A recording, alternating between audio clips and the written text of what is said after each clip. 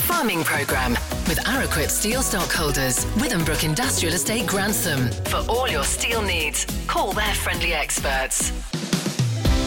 Weather and more weather, and it's starting to cause some headaches. Don't get me wrong, things aren't out of control yet, but it just won't take that much more of this wet, unsettled stuff before Mother Nature becomes more in control than we are. We'll hear from our crop doctor Sean Sparling shortly, and I've been to look at a vertical farm this week.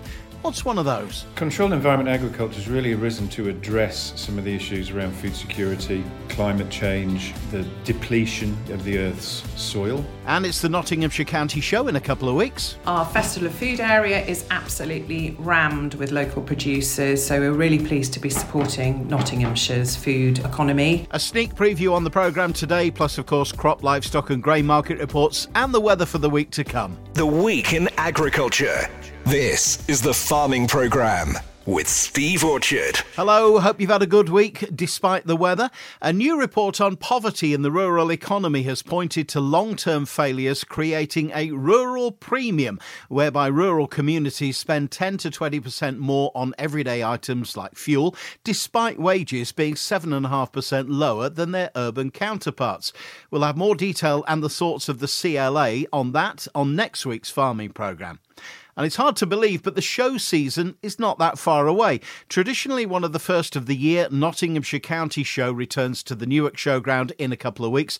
And to give us a flavour of what to expect, show manager Elizabeth Housel. Morning, Elizabeth. The show seems to be continuing to grow. We've been bowled over this year, actually. Our livestock sections have really grown. We're about 35% up on cattle entries. Our sheep section has doubled. Just short of 450 sheep are going to be here on the day, so a very busy section, and similar pigs and goats. So very busy with livestock, a lot more horses around too, and the introduction of rabbits as a competitive section to the show. Why do you think that is? Is that because they had a good experience last year after the gap because of COVID? Yeah, we worked really hard actually on making sure that our competitors had a good experience. It was the first time we went to a one-day format as well, so there were changes. And we've also worked with our stewards and our judges to actually help improve the sections, the breed classes, and I think that we've obviously got some of those decisions that we've made right, and people want to come and compete at the show. And it's a one-day show again this year? It is, yes. Lots of stuff for families too? We have. The countryside area is always very busy. We've also got sheep shearing in there, gun dogs, ferrets this year, which are new. Our Festival of Food area is absolutely rammed with local producers, so we're really pleased to be supporting Nottinghamshire's food economy. Main ring, we've got the Barlow's Red Barrows coming, which is the red arrows but on the ground. We have another fly past this year with the Battle of Britain Memorial Flight. Hurricane is going to be paying a visit. We've got mounted games, polo demonstrations, you name it. It's going to be a very fun day. Plenty of entertainments and music as well? Yeah, bandstand is on. In fact, we've got another performance area in our community zone. So we've got local choirs, dance groups actually coming and performing at the show, as well as a full programme on our bandstand. And plenty of opportunities to spend money in the shopping. Yes, we are full. We are actually at capacity with trade stands. So clothing, antiques, you name it, it's all going to be here to support the show and make for a very good day out. And for advance tickets and information, where do we go? To our website, which is www.nottinghamshirecountyshow.com. And just reminders of dates and times. It is Saturday the 13th of May. It opens at 9 and finishes around about 5:30. And fingers crossed for the weather as ever. As ever, yes. If it can be a day like today, perfect.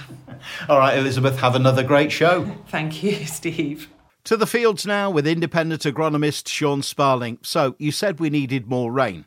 Now it's causing problems. We're never satisfied, are we? I blame you, Sean. Morning. Yes, morning, Steve. It's everybody's fault, really, because we all welcomed that rain when it started at the beginning of March. And remember, that was following a really dry start to the year in January and February. But by the end of about 4 inches of rain that fell throughout and on all but 4 days of March, I was starting to get mildly frustrated by that ongoing incessant rain, but still embracing my inner calm. But then as April has stuttered and slithered on, I've started to get vicariously frustrated by conversations about the weather with growers last week and then this week. Well, let's just say that my inner calm is struggling to remain so, and my frustration about this ongoing cold, chilly conditions has hit new levels. 2 good old proper frosts hit once again this week. More rain again last Sunday, Monday, Tuesday, Thursday, along with annoyingly gusty winds. And it's all just complicating things now. And we can't do anything about it because of the weather, because the combination of double-figure soil temperatures and all that soil moisture, along with the fact that many people took the opportunity to apply the main dose of nitrogen already, and crops and diseases are moving faster than we can react with crucial treatments and solutions. So, as we know, correctly hitting the T1 timing in winter wheat is vital, to say the least, and our target being leaf 3, and our mission is to coat and protect that leaf and to manage that disease in the base of the wheat canopy to ensure optimum protection of subsequently emerging leaves. And until today, it's always felt like, well, it's only April, it's still relatively early this season as far as the unsettled wet spell goes, so there's been plenty of time for things to change. And as there's never any point worrying about the weather stopping us spraying, top dressing and drilling anyway, we just wait it out and we grab the opportunities as they appear. Yes, it's been frustrating, largely because those opportunities have been all but non-existent and because less than optimum opportunities have had to be the norm. But all of that said, we all knew that we would manage to catch things up before it got too late or too serious, wouldn't we? But here we are, tomorrow's the 1st of May, and all of a sudden the awns are pricking out in the winter barley. Several growth regulator timings have already gone for a Burton in winter barley. Winter wheat widely at and now moving well beyond growth stage 31. Leaf 3 fully out, leaf 2 starting to poke out in some of my more forward earlier drilling. Leaf 3 more than just beginning to poke out as well in most wheat fields now, even those which appear to be backward in many cases. And with levels of Septoria tritici beginning to become rather more worrying, particularly where the T0 was delayed or abandoned, there's a nauseating feeling that we soon need to run into a far more settled spell of weather to enable us to protect these crops in the manner to which they've become accustomed over these last few dry springs.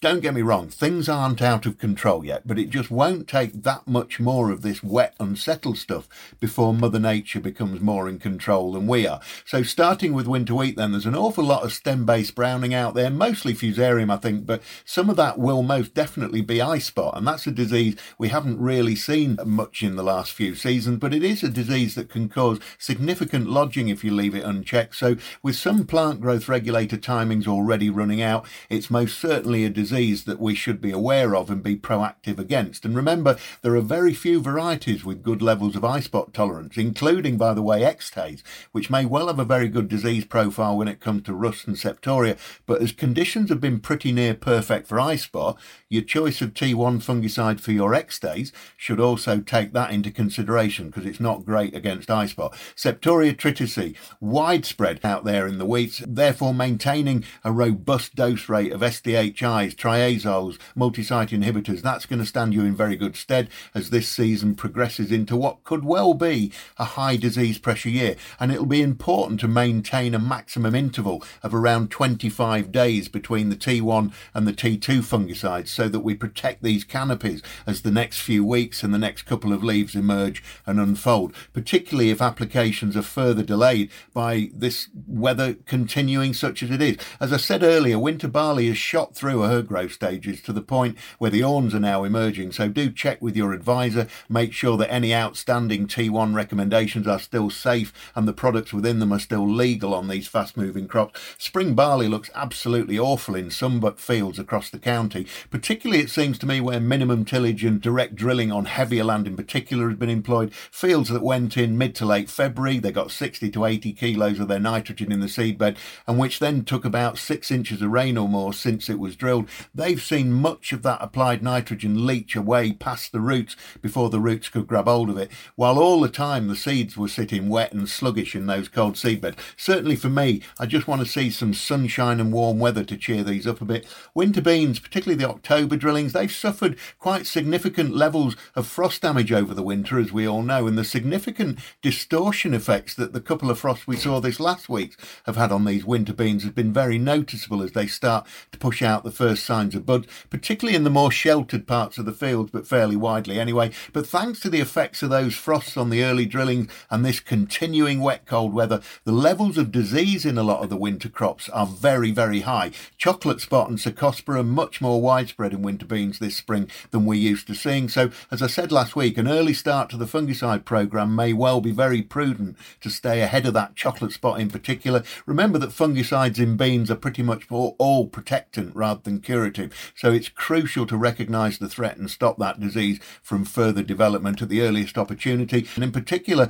in such high-risk situations as they are this spring. Several useful actives when it comes to chocolate spot protection and control: azoxystrobin, for example, benzovindiflupar, prothioconazole mixtures, bosculid paraxystrobin mixtures, metconazole, tebuconazole, all useful and very effective, but always check the label for the earliest safe application timing. They do vary, so don't get caught out and don't get it wrong. The frosts haven't helped emerging sugar beet crops this week either, and there's most certainly a degree of tipping on emerging cotyledons as a result in some of these fields, so it's important not to go charging in with herbicide while there's still a risk of frost, particularly while these sugar beet plants are so small and tender as they emerge. Always use a fine quality spray, by the way, with sugar beet herbicides, low dose, low volume, so 110 degree flat fan 03 is optimum. You most certainly don't want to be applying sugar beet herbicide through bubble jets or air induction nozzles if you want to get a good reliable result. Fair bit of mouse damage out there as well, but they're not quite as clever as they think they are. They often crack the seed coat and drop the seed and move on to do exactly the same with the next one.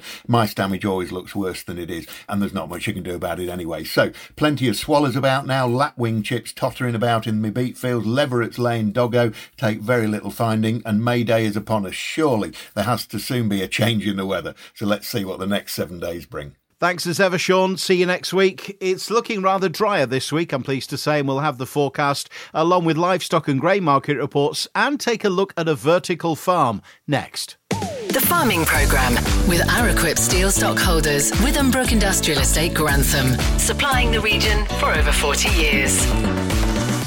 Farming tends to be very horizontal, spreading crops across vast fields or even in huge glasshouses. But some farms are spreading upwards and becoming almost totally automated and not necessarily in the countryside at all. I took a trip to Bedfordshire this week to Grow Pura, a tech company behind what should really be called controlled environment agriculture.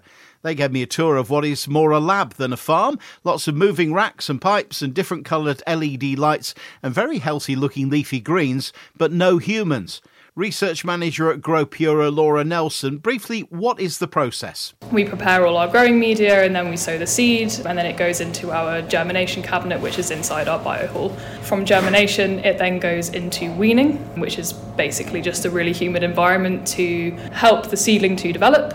And once it's finished developing, it goes onto our main rigs. And we've got 2 rigs. We've got a static rig and a dynamic rig, so we can compare the two. Once it's grown through to maturity, it comes back into the lab, we harvest it, we do some analysis. And why the different coloured lights, Laura? Obviously, lighting's a major part of plant growth. It has a huge impact on the product, so it's really important to get that right. It can affect different products differently, so we need to understand the pros and cons and the differences between different lighting suppliers, basically. Is the lighting trying to mimic natural light? So if the crop was actually out in a field, is it trying to mimic sunlight, or is it more clever than that?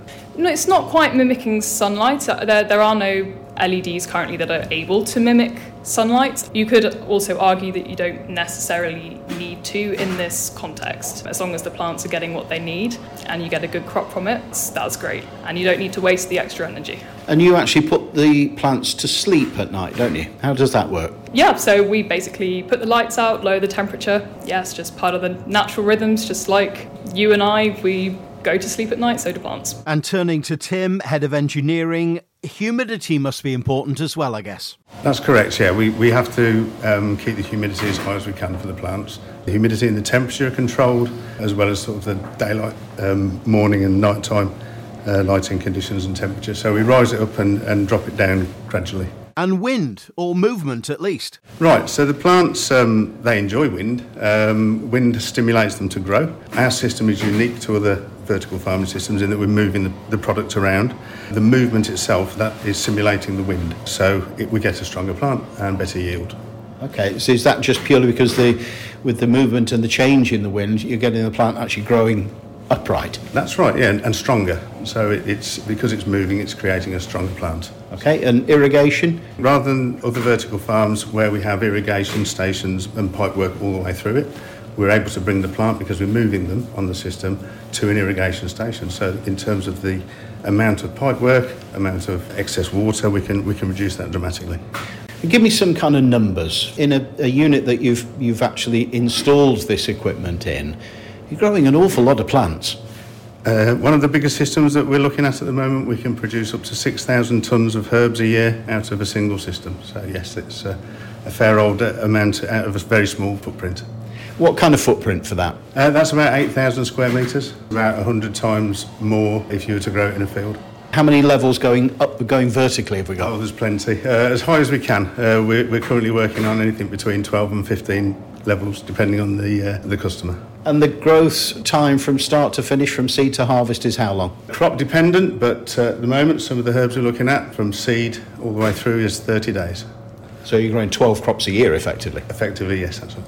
Dr. Barry Mulholland is GrowPura's technical manager. Barry, the T word, what does it all taste like? The really intense flavour, and you've got that intensity that lasts through the shelf life. Instead of stuff going a bit limp and the taste going off, the volatiles stay really, really strong throughout the shelf life profile. So that's a real advantage for this material. So if we did a blind taste test, would I notice any difference between the product that was grown in the conventional way, shall we say? I think if you took one straight off our system, and even one that was several days old, if you compared it with something from a supermarket that had been shipped from Morocco for 3-4 days, been in a pack house, then packed and then transported within the UK, I'm pretty sure you get a more intense flavour profile from our material, without a doubt. Jeremy McNamara is the Chief Commercial Officer for GrowPura.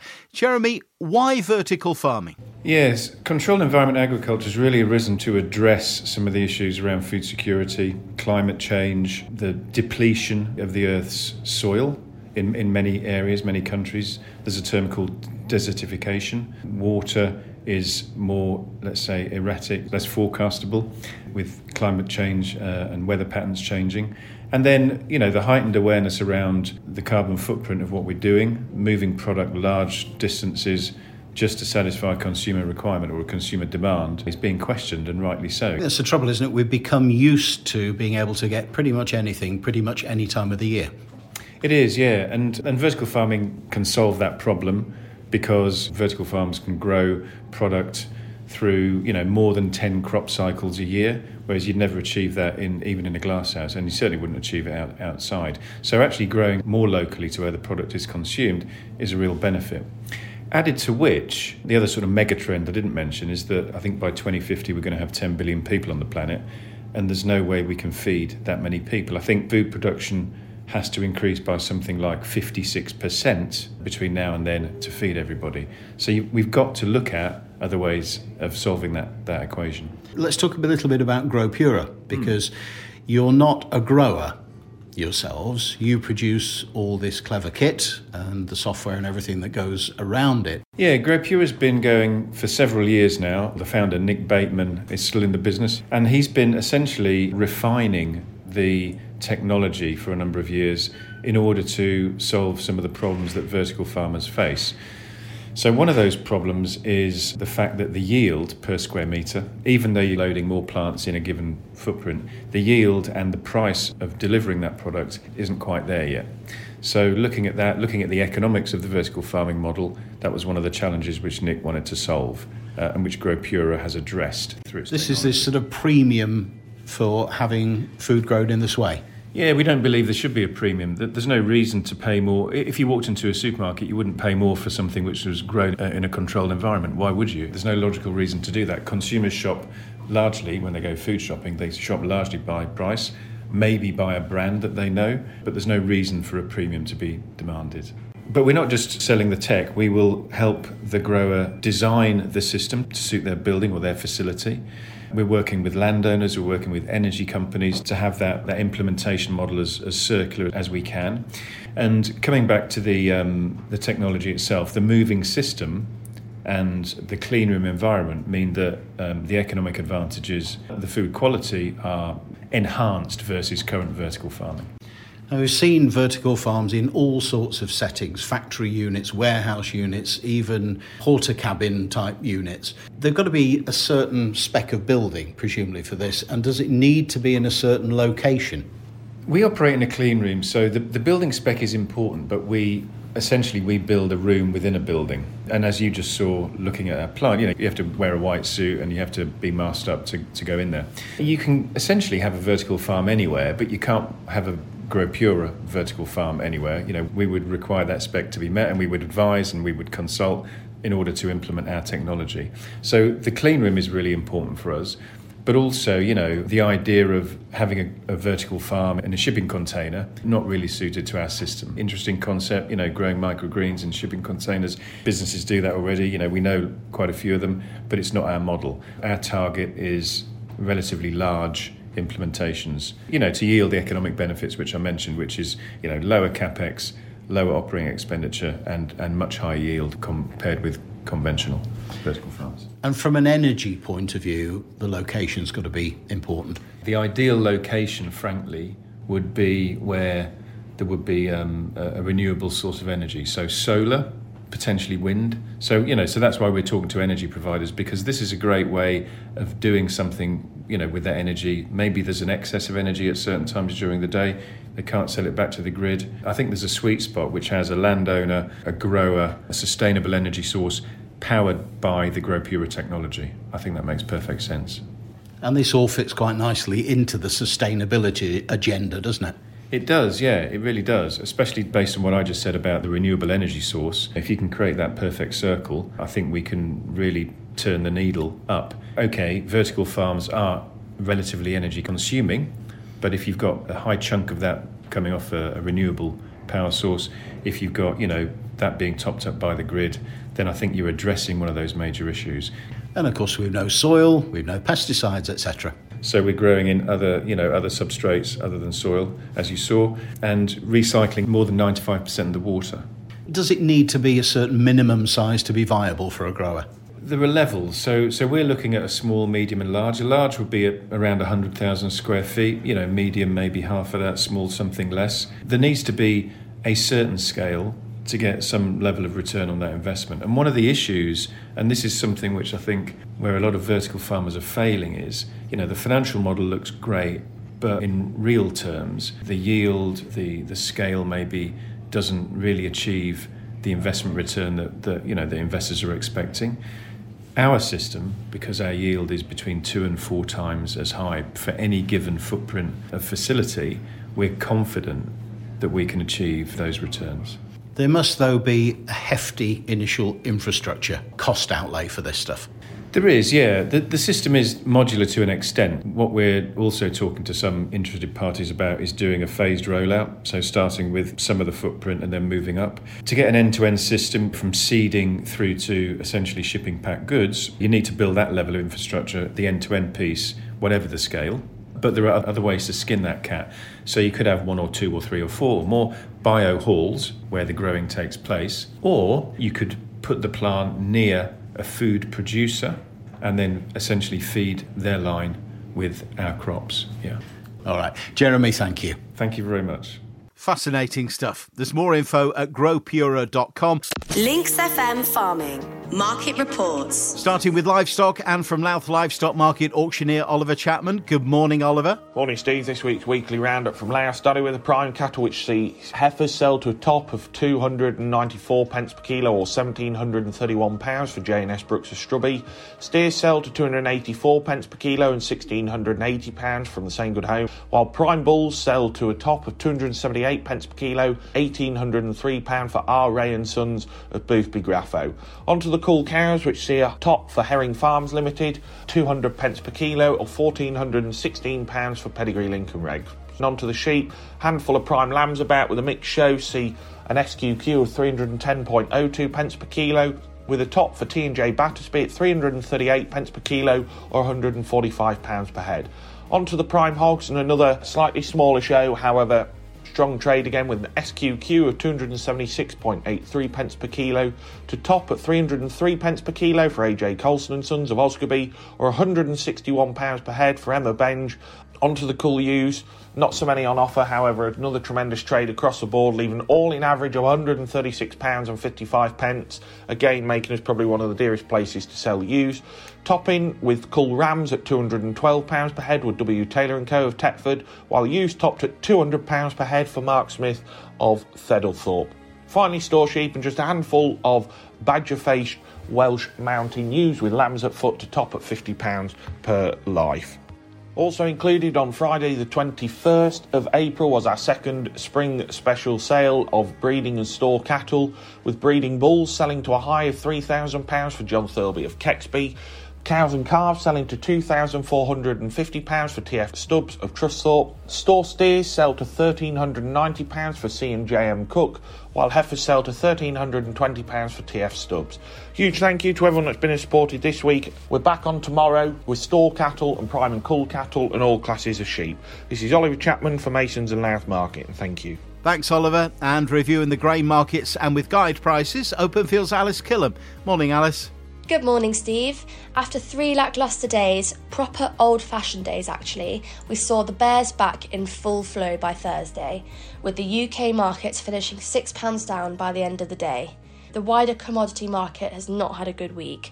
Crude oil plunged 4% on Wednesday, dropping back below $80 once again. The slowdown in the US economy and an increase in Russian oil exports has squared OPEC's decision 10 days earlier to drop production, and the whole market in general seems nervous of recession, which means less buying and bigger stock numbers. By lunchtime Thursday, we saw a second cancellation of US corn, which has been sold to China. 233,000 tonnes Thursday in this marketing season, 500,000 tonnes of cancellations this week alone. The US weather models have also helped the bears. In Kansas, it's raining, so there will be many who now think the earlier problems with crop conditions will be solved. I am a little less convinced that it will have such a magic effect. The UK market is simply following everyone else. We calculate to export. Indeed, we are exporting, and in volume too, but those buying from the UK are aware of other outside markets. If the global market falls, then so must we. With the potential issues that we have spoken about for a period now, it is incredibly frustrating on days like this. But the bears, ably supported by the US funds, are winning hands down currently. For new crop, we certainly have some time for sentiment to change. For old season, there is much less time available. It will be May next week, and though it doesn't look like an early harvest at the minute, we are left with only 3 months to go. It's going to take some real nerve to hold everything back for the end, just in case. A couple of points on milling wheat premiums, which I think is relevant for some. Old crop premiums must have touched something close to £70 in the last couple of days. New season 2 is something close to £60 for those willing to trade the premium before it's in the shed. But with base prices well under £200 now for new season 2, the shine has certainly come off. It's harder for all of us to sell into a falling market. Rapeseed, having recovered Tuesday's losses on Wednesday, in spite of the lower crude oil, fell away too, alongside everything else. Ample supplies in the EU and big bean crop coming in from Brazil, despite Argentina posting their lowest numbers in 34 years. The European Union rapeseed imports in the 2022-23 season that started in July had reached 6.47 million tonnes by April 22, up 50% from 4.31 million a year earlier, data published by the European Commission showed on Wednesday. Like old crop wheat, we want to look at the new crop futures for direction now, with anything close to 4 must be considered a sell. Guide prices for this week, circa Friday morning. Feed wheat, June 180 to 190, July 185 to 195, September 180 to 190, and November 185 to 195. Barley, May 160 to 170, July 155 to 165, August 150 to 160, September 155 to 165. All-seed rape this week is circa 365 to 370. That's all for another week. As usual, please call for firm values as the level of volatility seen is changing prices hourly, not even daily anymore. Thanks, Alice. The Farming Programme. 5-day forecast. There will be some light rain around, but it's certainly looking drier and warmer this week. Just light winds from the south today, some showers and highs of 16 Celsius. Monday and Tuesday see calm days with any breezes being variable in direction. Just some light rain and highs nudging 17 degrees. And it really stays that way under high pressure for the rest of the week. The wind, such as it is, veers more easterly later in the week, dropping temperatures a couple of degrees, but staying mostly dry. Well, that's your lot for this week. Back same time next Sunday, or whenever you like on the Free Links FM app, all podcast platforms and smart speakers. Just ask it to play the latest farming programme, when we'll talk poverty in the rural economy and the rest of the week in agriculture. I'm Steve Orchard. Until then, have a great week. The Farming Programme with Araquip Steel Stockholders, Withambrook Industrial Estate, Grantham. BSI ISO 9001 accredited.